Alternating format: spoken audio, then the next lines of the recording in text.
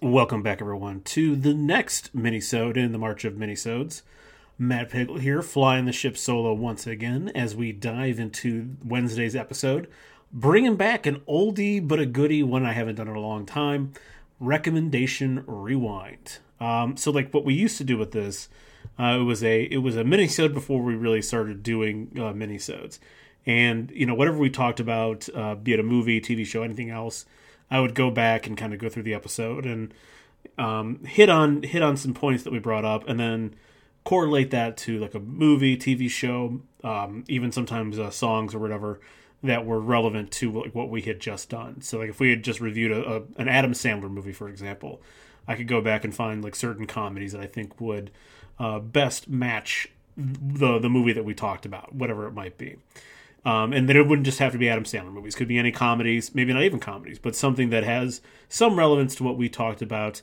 And then I would go back and find some other older properties that you should check out if you haven't checked them out. Now, obviously, we haven't this year. I haven't done any sort of movie reviews or anything like that. So I am just going to go. I'm going to go with one for this recommendation rewind. I'm going to go with one pop culture juggernaut sensation kind of deal, and then I'm going to go with something that I have watched recently that I thoroughly enjoyed, and I'm going to give you recommendations based off of both of those properties. And the first one, we'll start with the juggernaut, the kind of phenomenon. This is HBO's The Last of Us, based off the very critically acclaimed video game of the same title, starring Pedro Pascal and Bella Ramsey. And if you haven't heard about this show, I don't know where you've been, hiding under a rock, I guess. But this is sort of the second. This is the second hit in a row from Craig Mazin. He was the creator, showrunner, head writer of the miniseries Chernobyl, which was for a while like the highest like rated show like in the history of cable television. So this is Mazin's second. This show is also getting rave reviews, and I can say as a fan of the show, they're all well deserved. Between pitch perfect writing, performances, and just sort of the weirdness of what's happening and how it's being physically portrayed, it's definitely worth its critical praise.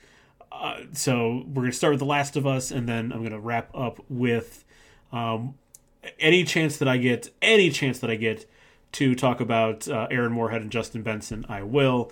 So I'm going to talk about their most recent movie, Something in the Dirt, and give you some recommendations based off of their. Certainly they are horror directors, but just casting them as horror directors is really sort of doing them a disservice. They definitely are like a cross-genre directors and writers who really put their own personal flavor on everything that they're doing, and make a very, very interesting.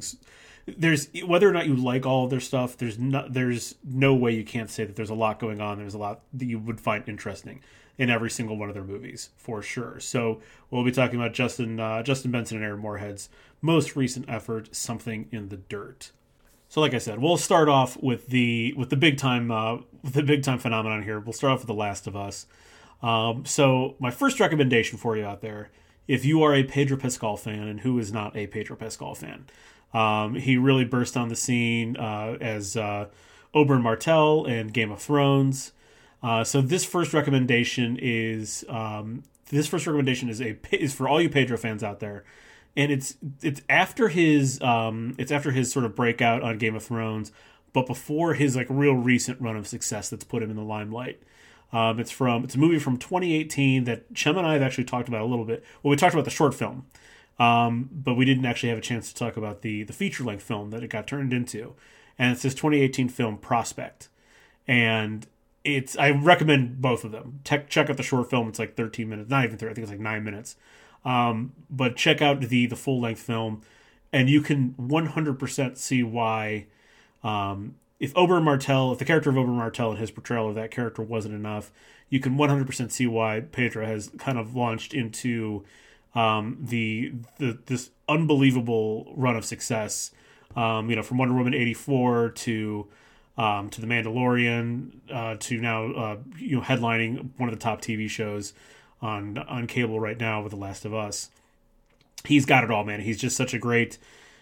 He just, in this particular movie, in Prospect, he really elevates. It's a decent movie, regardless. I really enjoyed it, but he really elevates a decent movie into something more compelling. He and his co-star Sophie Thatcher, who I believe is on Yellow Jackets right now, and she also might be in the Star Wars universe. I feel like she was part of the Boba Fett series, which I admittedly haven't watched, and apparently I don't really need to watch that badly. But they are both fantastic in this movie Prospect, and it's definitely a very kind of a very interesting slice of sci-fi of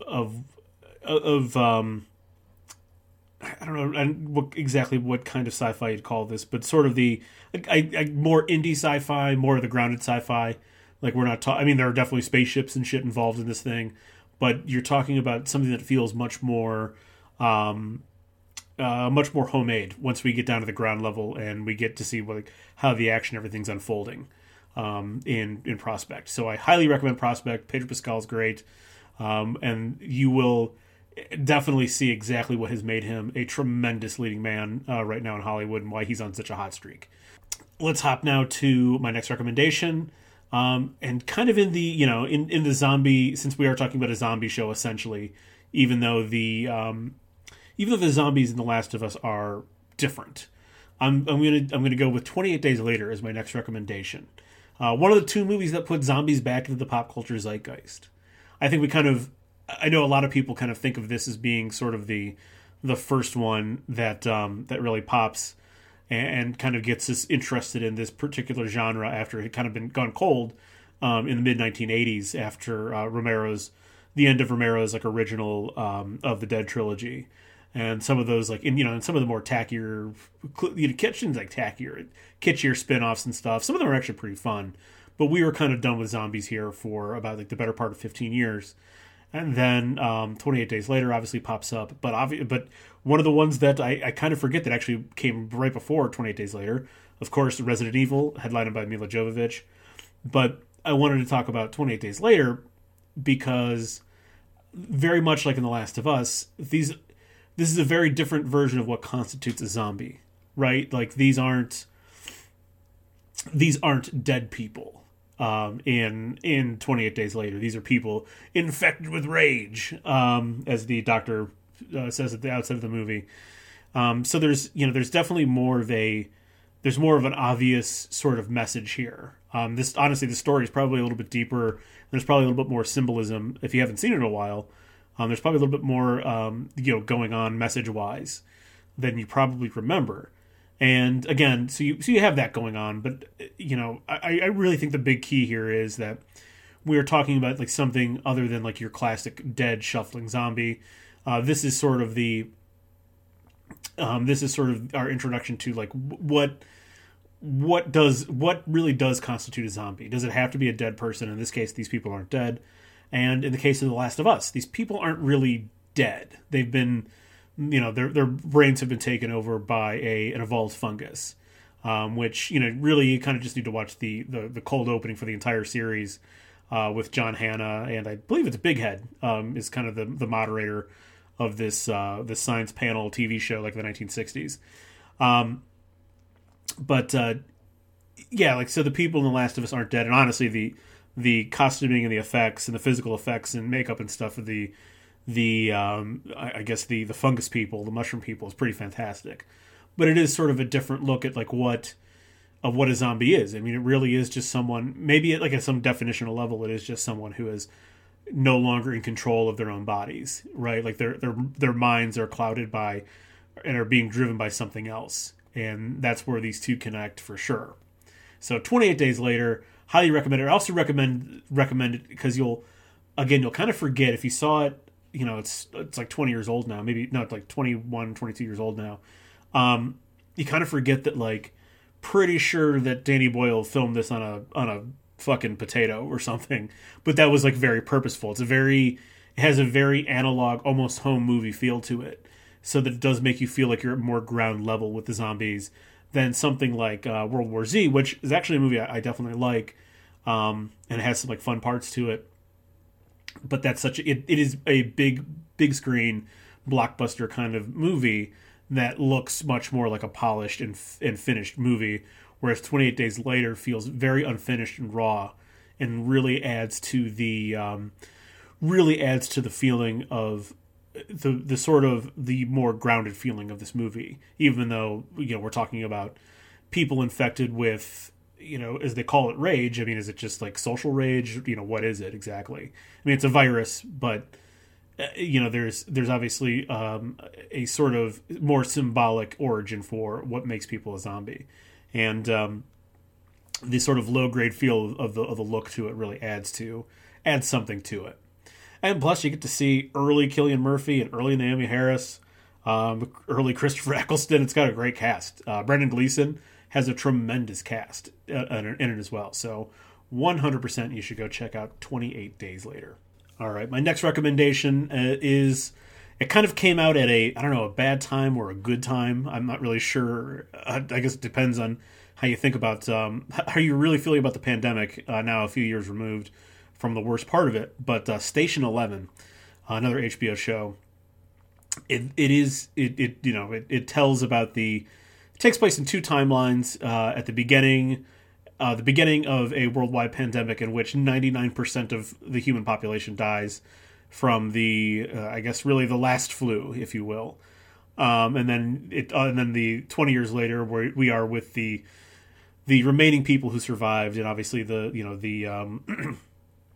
people who were born post pandemic. So it was definitely a very it was a show based off of a book, so it wasn't like it was made in response to the pandemic or anything. But certainly the timing was very interesting, obviously. So I think of Station 11 as being a bit of an inverse of The Last of Us in some ways. Whereas The Last of Us is a little bit grimmer, and we're telling a story about these people who are, again, like the last pockets of humanity left, and the people who have control are a fascist government. Fascist governments, I guess the remnants of the government have become like fascist sort of little fiefdoms, controlling quarantine zones in like Boston and Atlanta and out west. The cities have kind of become become their own like sort of entities that are run by the same collective fascist government. In Station 11, the world that the survivors create is actually somewhat pleasant.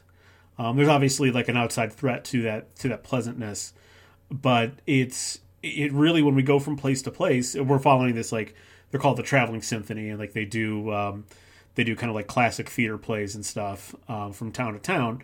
But every place that they go, it's not really like once the antagonist is introduced in the story, and I won't spoil it for anyone here.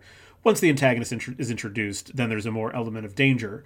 But we're kind of like led to believe that obviously there are bad people out there, but those generally with the Traveling Symphony, when they go from place to place, they're like welcomed, which is the inverse of most of these sort of post-apocalyptic shows where we got people on the road, and every place they go is just a different form of they encounter a different form of hostility. For the most part, the main people in Station 11 have for the most part have kind of been welcomed everywhere they've come, and have really carved out a nice life, considering the circumstances. But it really is about like what in this case, this show is really about the importance of community, and really about the importance of, I guess when we think about like these grim post-apocalyptic shows, it is sort of just like scratching out, survival, and just scratching out what like the minimum version of what a life is. And this show is sort of like, well, yeah, you have to do that. But once you've done that, this is about community and art and expression, and how much that really matters when, we've gotten past the hard part. Now what comes next? And really those things that really define culture are what is important, especially when times are tough. I think that's a really interesting message that Station 11 provides. And Mackenzie Davis and Matilda Lawler, who play the The same character, the younger and older version of the same character are great, and Himesh Patel, fabulous. It's got some tremendous performances left and right. It's a really great show. Highly recommend Station 11. And to wrap up the recommendations for The Last of Us here, I'm going to go with a very similarly titled but whimsical look at the apocalypse. The Last Man on Earth starred Will Forte and Christian Schall, but also had actually had a pretty great cast that included like January Jones, and I know I'm forgetting a few people off the top of my head here. But The Last Man on Earth was a whimsical look at the apocalypse.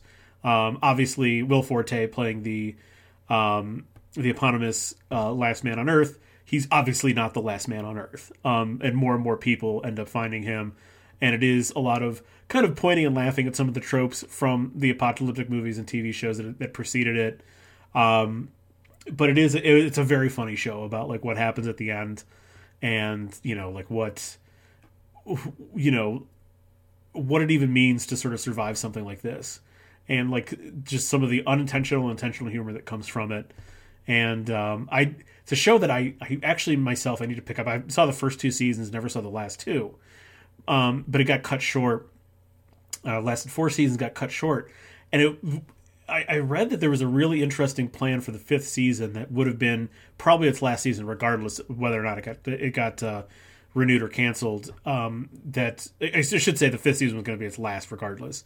But there was going to be a really sort of devastating kind of reveal that the reason why the Will Forte's group, why they were the only ones left, is that they were asymptomatic carriers of the virus that killed everyone else on the planet. So as they encounter more and more people get sick, they kill them off, and it turns out that like, hey, by the way, we are amongst the people responsible for spreading this disease around the planet, which is kind of a really a dark turn for a show that's very, very funny otherwise. Like it's a show that starts off with with Will Forte's character.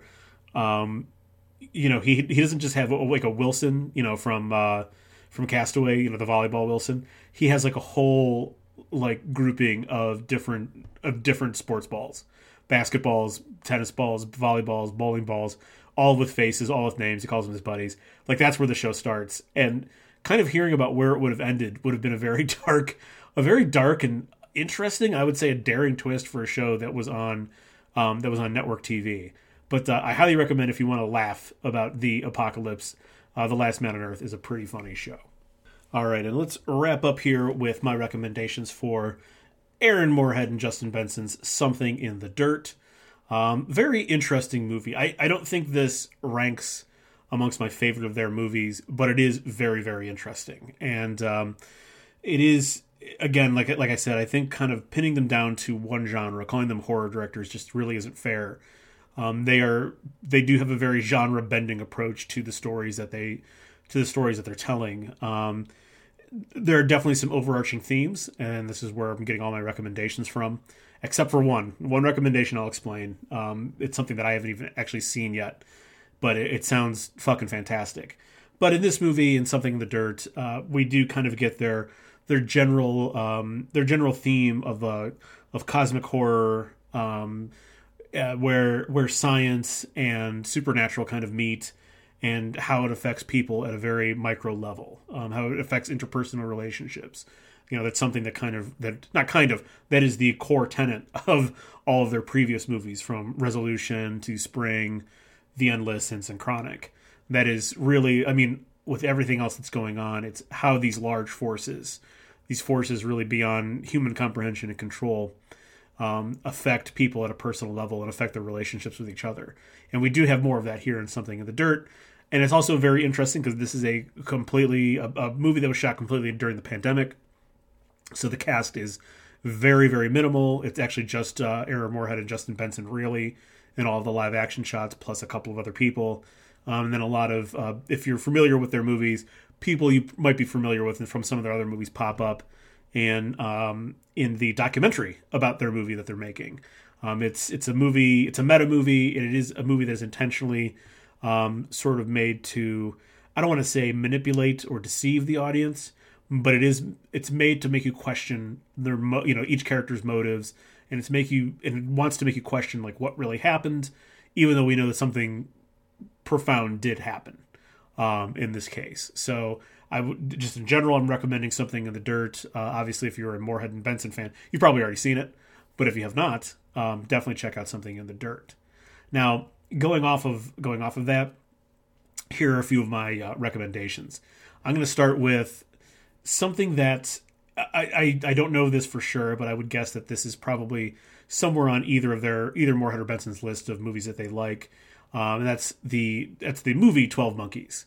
Here, time travel and paranoia don't mix well, and we do get this sort of post-apocalyptic world in which we are trying to, apparently we have the technology to go back and travel through time to sort of undo a worldwide pandemic that has forced the surviving humans underground. But in kind of the same way where Something in the Dirt, there's a sort of viewer beware and kind of really think about what you're seeing here. This goes with Bruce Willis's character, right? That he is sort of sent back through time through his life because he's supposedly the witness he's the one person who can kind of fix this and figure out how to stop it. And as it turns out, his own memories are his paranoia about what's going on, the confusion of time travel, and the fact that he's essentially like a prisoner basically throughout all this.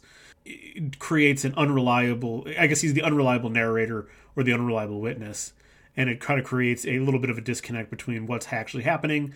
Once we finally get to the reveal of what's actually going on, it's very clear that Bruce Willis's character has kind of unintentionally missed the boat on what's going on, from what he saw as a child back in I believe it was the 1990s. I mean, the movie's from the 1990s, but I believe it's also the past, quote unquote, is the 1990s for him. So I highly recommend it. This is one of those movies that really makes me miss Bruce Willis, and he's marvelous in this movie, and it just makes me so fucking sad for what's happened to him. It's one of those things that it all makes sense. Seeing his most recent movies, it all makes sense. But even I until his he and his family kind of came forward with a statement. Even I just assumed that he was kind of doing the Steven Seagal thing where he was just lazy, right? He was just kind of showing up on set for a couple. You got him for a couple of days, 2 or 3 days, whatever. Going to get a couple $1,000,000 to show up, and then that'll be his contribution. Obviously it turns out that there's something much worse happening with him, and it is really sad to hear that it's sad to hear and see the decline in what Bruce was to such a charming actor, such a charming personality and presence on film, to kind of see where he is now. So this is one of those things that will make you nostalgic for the old Bruce Willis and really kind of make that his aphasia diagnosis and his dementia diagnosis really hit that much harder.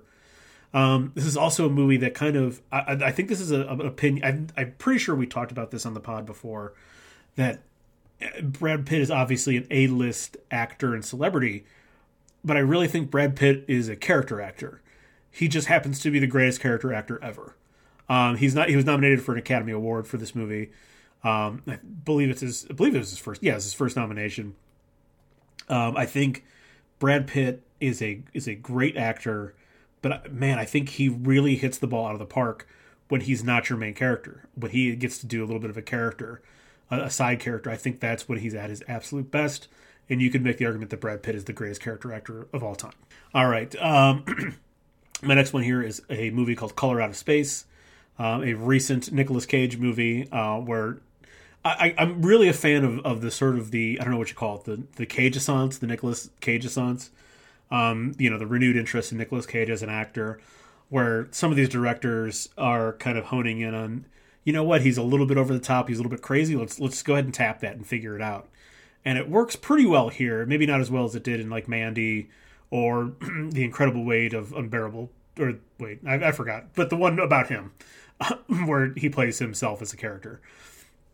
But Color Out of Space, again, within the same theme of Something in the Dirt, we're talking about cosmic horror visited on a family in rural, I want to say Maine, or maybe it's Connecticut or something. But it's a very, again, the cosmic horror is it is horrific. No doubt about this. We're talking some really great body horror stuff akin to really very much akin to like The Thing. A lot of good practical effects, but also a lot of good digital effects to achieve like this body horror stuff. But really, again, we're talking about the collision of science and the supernatural. We're talking about the way that we're looking at this like sort of these issues within the family. The father-daughter issues, the issues that the married couple has, all being exacerbated by the color that visits them. It's a very unnatural. It's a very unnatural color. Literally, it's a color that doesn't appear in nature. It's called like, oh gosh, I can't remember exactly what it's called. There's a name for this color. It's like on the Pantone matching system. I can't remember the name of it. It's like a fuchsia kind of color, but it is a color that does not happen in nature. Which is why it would definitely stand out. And like you see plants and things flowering with this color. There's a lot of it. There's a lot of sort of this fuchsia color lighting up the background and stuff in certain scenes. So it gives you a hint that if you know that kind of stuff, that like this is not something that is normal. It's definitely something supernatural. But another movie that I love, and this goes again right along with some of the themes that Moorhead and Benson get into, another movie with an entity that is really kind of undefinable as good or bad. It's just there's this kind of idea in pop culture that like if there were like some sort of books, TV shows, movies, all kinds of stuff, that if there was something, if you could sort of prove the existence of God or a God or some kind of entity like that could control that much, that really their motives wouldn't be necessarily as you couldn't define their motives as good or bad or evil or just based on our own sort of value system, because they would be operating on an entirely different value system if there is even a value system at all for them. So another movie where the entity, the color, if you will, is really undefinable as good or bad, which happens a lot in Moorhead and Benson's movies. Next one here, and it's a movie that we talked about. I just want to give it a little bit more dap. In the Mouth of Madness, another meta horror movie. It invites the audience to kind of play along and see exactly what's going on, and see if they can figure out what's going on. And even then, even after we see the end of this movie, which is the main character Sam Neill, I think his name is Trent, watching the movie of the things that happen, we're still not 100% sure if Trent has really experienced all that he's experienced, or if he's lost his mind, or if it's both. Right, like there's just like there's enough seed of doubt in the end of In the Mouth of Madness and throughout the movie that you don't know. It's hard for you, in the same way for the protagonist, it's hard for you to sort of differentiate between reality, fantasy, horror, and what you think you're seeing. It's just another little bit of trick, but maybe not as severe as I shouldn't say as severe, but not as upfront as the sort of the trick that Something in the Dirt is kind of trying to play. But In the Mouth of Madness, fantastic movie. Probably the last of John Carpenter's movies that really are like really stand out and are really tight and really good. Not to say that he didn't make good movies after this. Like I know we've talked about like vampires before as being something that probably really you could make into a really great movie with just with a few, significant changes, yes, but really, swap out a character here. Maybe if there's a little bit more budget there, that movie could be pretty great. And I don't know, it's sort of, again, sort of like another sort of John Carpenter gem in that like it's everything that movies aren't anymore. It's short, it gets to the point. It has like a narrative that helps you think about things besides like what's going on. It's just very, a lot of practical effects. It's just a very interesting movie that really was just a couple of years right before we really start to get locked into more and more CGI in movies. So In the Mouth of Madness, definitely worth a watch. All right, and the last movie that is very adjacent to, in a very different way, but still adjacent to Something in the Dirt that I want to recommend. And this is the movie that I have never seen, but like this sounds very fascinating. This is actually a recommendation from one, I think it was from Justin Benson, from one of the directors of Something in the Dirt. This is one of their sort of like favorite movies and something that they recommend people watch. It's a movie from 1968 directed by William Greaves called Symbio-Psycho-Taxiplasm. That is Symbio-Psycho-Taxiplasm. And I had to bring up the synopsis because this sounds so fascinating.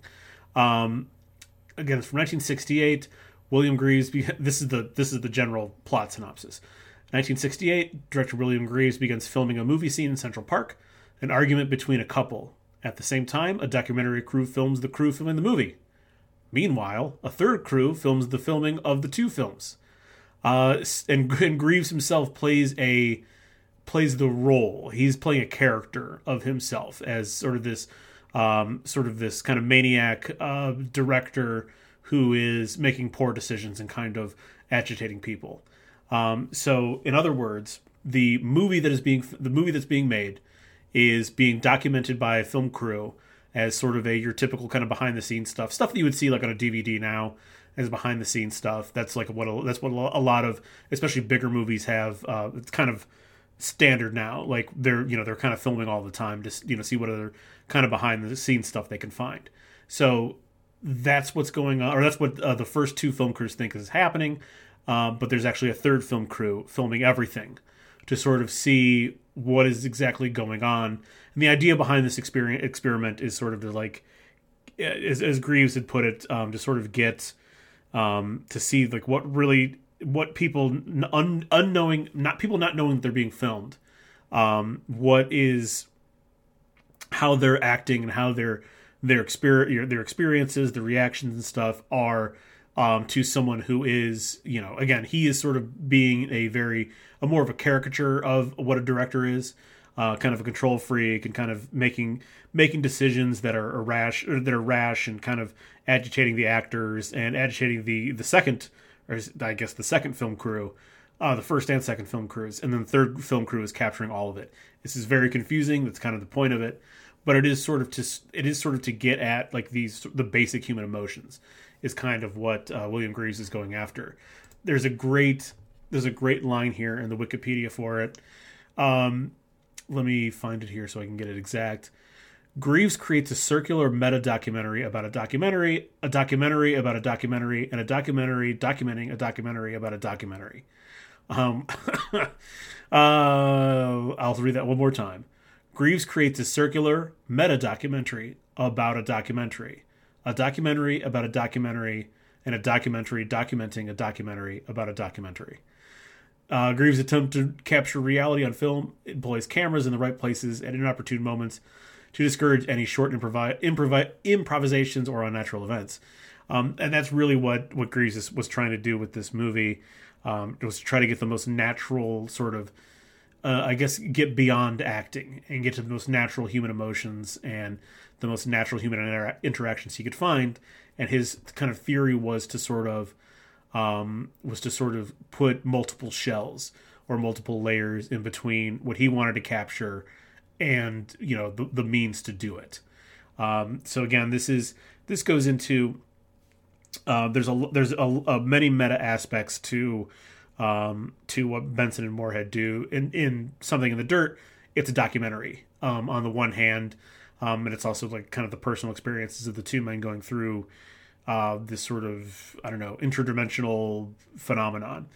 But it is a documentary, and in their other movies, there is this very meta feel to it. In Resolution, in fact, there's a moment where there is, in fact, a very purposeful light leak, like when film gets, I guess, not really overexposed, but when film is exposed the wrong way, you get the light the light comes through the film, and that was sort of a very purposeful moment to sort of jar the viewer and get them sort of into the mind frame that, and this is sort of like the climax of the movie, get them into the mind frame that like not only are they watching a movie, they're watching something from the point of view of something else. Same with The Endless. You get a lot of overhead shots of something that is watching stuff happen at Camp Arcadia, and it's not outright said in Spring or Synchronic, but it's there's a lot of overhead shots and kind of shots that make our characters feel very small. And whether it's just obviously that's their filming style, but I do think you can kind of extrapolate that it is sort of almost that you have the POV of some kind of cosmic entity watching the things unfold below. So there is a very direct. It's very interesting. This movie has a very direct sort of tie-in to one of the things that they are trying to get at in their own way. This sort of idea of the movie itself kind of being something that you're watching almost with like a 1 degree removed from the action, if that makes sense. So Symbiocytotaxiplasm from 1968 is my last recommendation for Something in the Dirt, and my last recommendation for this episode. We will see you on Friday.